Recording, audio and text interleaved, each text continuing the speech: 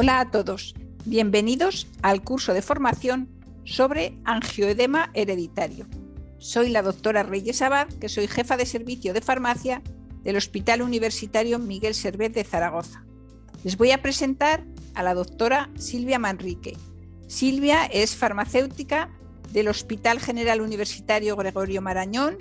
es experta en medicamentos huérfanos y pertenece al grupo de enfermedades raras y medicamentos huérfanos de la Sociedad Española de Farmacia Hospitalaria, al grupo Orfar-SEF. Con ella vamos a conocer mejor el algoritmo terapéutico del angioedema hereditario. Gracias, doctora Abad, por haberme invitado a participar. Muchísimas gracias, Silvia, por participar, y gracias también a la Sociedad Española de Farmacia Hospitalaria y a Takeda por su patrocinio desinteresado, que nos han permitido la realización de este curso. Bueno, ya sin más dilación comenzamos con las preguntas. Silvia, ¿qué factores determinan la elección de las distintas alternativas terapéuticas en cada una de las fases incluidas en el abordaje terapéutico del angioedema hereditario? Es decir, en el tratamiento del ataque agudo, en la profilaxis a corto plazo frente a situaciones o eventos que pueden precipitar un ataque, y en la profilaxis a largo plazo para disminuir el número total y la gravedad de los ataques. Bueno, hay que tener en cuenta 4 factores fundamentales. En primer lugar, la indicación de tratamiento, el perfil de seguridad del fármaco, las características y las preferencias de los pacientes y, por supuesto, la disponibilidad de los medicamentos.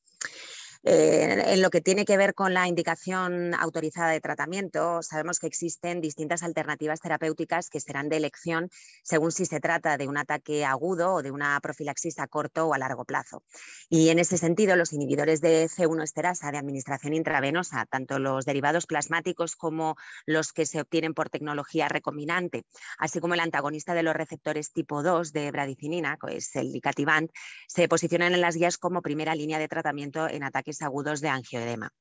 En el caso de las profilaxis a corto plazo, los inhibidores de C1, derivados plasmáticos de administración intravenosa, son los que tienen la indicación autorizada. Y en cuanto a la profilaxis a largo plazo, son los inhibidores de C1 intravenoso, Cinrice y Berinep subcutáneo, junto con el anticuerpo monoclonal recientemente comercializado, es el anadelumab, las opciones terapéuticas autorizadas en esta indicación. Tenemos que tener en cuenta también que existen otras alternativas con menor grado de evidencia, como los andrógenos atenuados tipo danazol o los antifibrinolíticos como el ácido tranexámico, que también pueden desempeñar un papel en determinado tipo de pacientes en la profilaxis tanto a corto como a largo plazo. Además de las indicaciones autorizadas, comentábamos que también se tiene que considerar el perfil de seguridad de cada fármaco y contextualizarlos según el tipo de paciente de que se trate. Y en este sentido, y simplemente a modo de ejemplo, pues comentar que los andrógenos atenuados estarían contraindicados en mujeres embarazadas o en la población pediátrica por el tipo de efectos secundarios que tienen asociados, como la virilización, la interferencia en el desarrollo o su potencial hepatotoxicidad, además de las numerosas interacciones medicamentosas asociadas. Otros factores que hay que considerar también son las preferencias de los pacientes, en muchas ocasiones condicionadas por la facilidad de administración de las distintas presentaciones,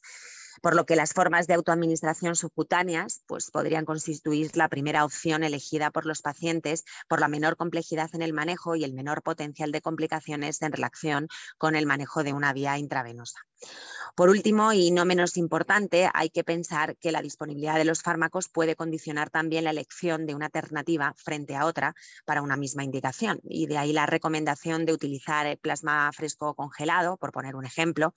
en situaciones o instituciones en las que no sea posible disponer de un inhibidor de C1 o de Icatibant para el tratamiento de un ataque agudo en un momento determinado. O, por ejemplo, la utilización de andrógenos atenuados en profilaxis a corto o a largo plazo en pacientes sin contraindicaciones cuando no sea posible disponer de opciones recomendadas como primera línea de tratamiento. Por lo tanto, de todas las opciones de tratamiento disponibles para el manejo farmacoterapéutico del angioedema, será necesario individualizar la selección de la terapia según indicación, como comentábamos, perfil de seguridad, características de los pacientes y preferencias y disponibilidad del fármaco.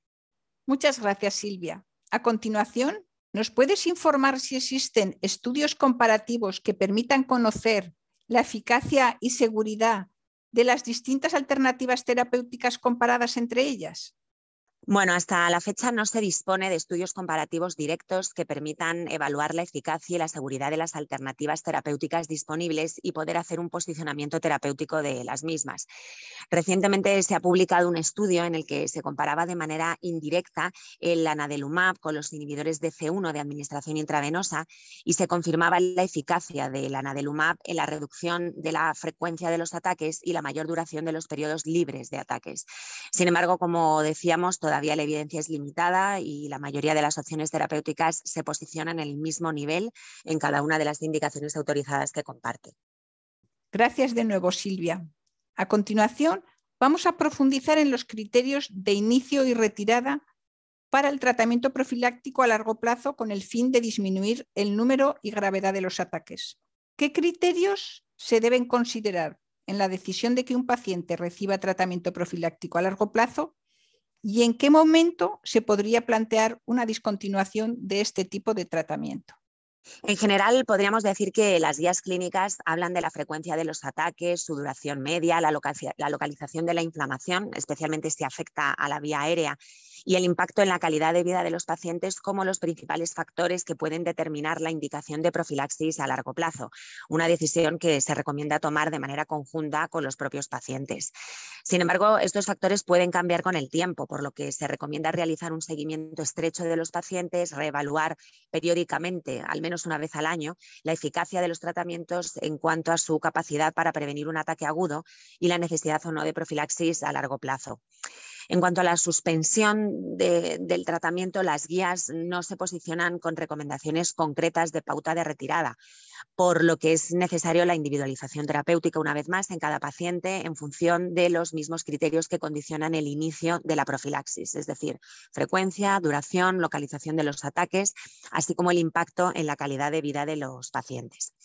En el caso de aparición de efectos adversos a un determinado tratamiento o si se produce algún cambio en la situación clínica del paciente que contraindique el uso de una opción terapéutica en concreto, la recomendación sería lógicamente suspender la utilización de ese fármaco.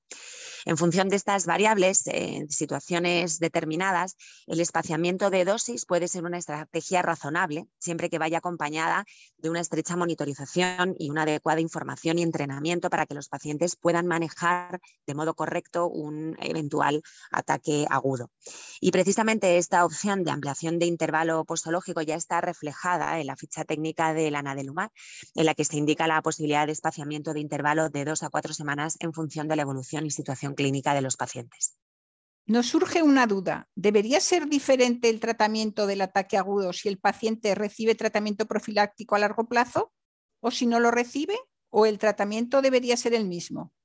Hoy en día, con la información de que se dispone, los fármacos de elección para tratar un ataque agudo son los mismos y son inhibidores de C1, tanto los derivados plasmáticos como el obtenido por tecnología recombinante o bien el antagonista de receptor de bradicinina y cativant, independientemente de la profilaxis que se haya realizado. De hecho, la profilaxis a largo plazo no elimina por completo el riesgo de sufrir un ataque agudo potencialmente grave y por ese motivo las guías recomiendan que el paciente disponga siempre de medicación para tratar al menos 2 ataques y que se reevalúe el entrenamiento del paciente en la propia administración del tratamiento. Un aspecto importante a la hora de indicar tratamiento es la localización del ataque y su gravedad, de modo que aquellos que comprometen la vida aérea deben tratarse como una emergencia e iniciar la medicación lo antes posible. Por otra parte, existe la posibilidad de que se tenga que recurrir a terapias de soporte, además de los fármacos específicos para el tratamiento del angioedema, como en el caso de ataques agudos con afectación abdominal, en los que puede ser necesaria la administración de fluidoterapia por la tendencia a la hipovolemia que presentan estos pacientes, así como el uso de otros fármacos como antieméticos, analgésicos o espasmolíticos. Es posible que conforme se vaya generando evidencia con el uso de las nuevas alternativas que se están comercializando, las recomendaciones en cuanto a la elección de la gente en el tratamiento del ataque agudo cambien, pero actualmente los estudios publicados van en esta dirección. Gracias, Silvia. El Grupo de Trabajo de Enfermedades Raras y Medicamentos Huérfanos de la Sociedad Española de Farmacia Hospitalaria ha puesto en marcha un Horizon Scanning en medicamentos huérfanos. Tras el análisis del mismo, ¿nos puedes informar si existen nuevos fármacos que puedan comercializarse a corto o medio plazo en el tratamiento de esta patología? Sí, efectivamente. En el informe de 2020 se identificaron 2 nuevos fármacos para el abordaje del angioedema. Uno de ellos, la nadelumab, es un anticuerpo monoclonal humano que inhibe la calicreína, es de administración subcutánea y ha sido recientemente comercializado y financiado para la indicación de profilaxis a largo plazo de angioedema en pacientes mayores de 12 años.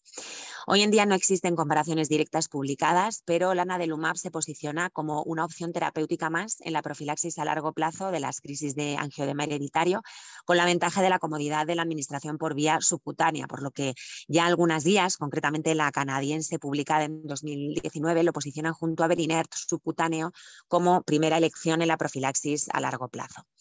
El otro fármaco al que nos referíamos también es el berotralstat, que es un inhibidor de calicreína indicado en la profilaxis a largo plazo de los ataques de angioedema en pacientes mayores de 12 años. En la actualidad se encuentra autorizado por la EMA, pero todavía no existe resolución de comercialización y financiación en España, ni informe de posicionamiento terapéutico, por lo que es pronto para saber el lugar que ocupará en el abordaje de esta patología, puesto que no se dispone tampoco de comparaciones con otras alternativas farmacológicas que tienen la misma diana de acción, como por ejemplo el nadelumab. Un aspecto interesante a tener en cuenta es que se trata de un fármaco de administración oral, algo que puede suponer una clara ventaja para los pacientes, aunque como digo todavía no se dispone de evidencia suficiente para posicionarlo respecto a otras opciones terapéuticas. Y ya para finalizar, ¿cómo crees, Silvia, que puede contribuir el farmacéutico de hospital a mejorar los resultados en salud de los pacientes con angioedema hereditario? Desde mi punto de vista, la integración de un farmacéutico en los equipos asistenciales ofrece un valor añadido que repercute de manera muy positiva en el manejo de los pacientes, cuando se participa y se colabora directa y activamente en la toma de decisiones que afectan al abordaje farmacoterapéutico de los pacientes de cualquier patología. En este sentido, tenemos que ser conscientes de que nuestra posición en las unidades de pacientes externos, desde las cuales dispensamos este tipo de medicamentos, nos ha permitido acercarnos al paciente e involucrarnos más en su manejo y en su seguimiento, colaborando en la optimización de su tratamiento mediante entrevistas en las que se proporciona información sobre la eficacia y la seguridad de los medicamentos y se refuerza, por ejemplo, la adherencia, que es un aspecto especialmente crítico en la profilaxis a largo plazo en los pacientes con angioedema hereditario.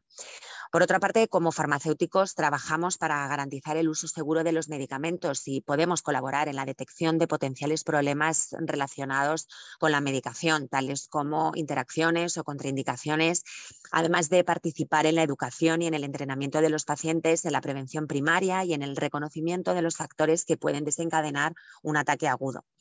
Otro aspecto en el que desde los servicios de farmacia podemos participar es en la detección y en el registro de los resultados comunicados por los pacientes, un objetivo especialmente complejo en el ámbito de las enfermedades raras, pero que en la actualidad constituyen herramientas muy valiosas para evaluar el cambio en el curso de la patología y la respuesta a los tratamientos.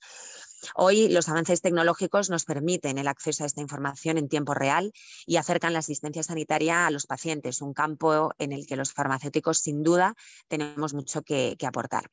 En definitiva, se plantean muchísimos retos en el horizonte relativos al abordaje farmacoterapéutico de los pacientes con angioedema hereditario en cuanto al posicionamiento de las distintas alternativas terapéuticas. Los datos que se vayan obteniendo derivados de su uso en la práctica clínica real podrían modificar las recomendaciones hasta ahora publicadas y nosotros como farmacéuticos desde luego debemos colaborar en la generación, intercambio y difusión de este conocimiento desde una posición integrada en los equipos asistenciales multidisciplinares que nos permita promover nuevas formas de gestión clínica y económica, orientándonos hacia un modelo centrado en el paciente y coordinado con otros profesionales. Bueno, muchas gracias Silvia por tu interesante participación. Bueno, nada, simplemente agradecer a los asistentes, a los organizadores por el interés en este tema y espero que realmente haya sido de utilidad para la práctica de todos nosotros. Gracias. Hasta aquí este podcast sobre el algoritmo terapéutico del angioedema hereditario y os animo a escuchar el resto de los podcasts de este interesante curso. Gracias por vuestra atención.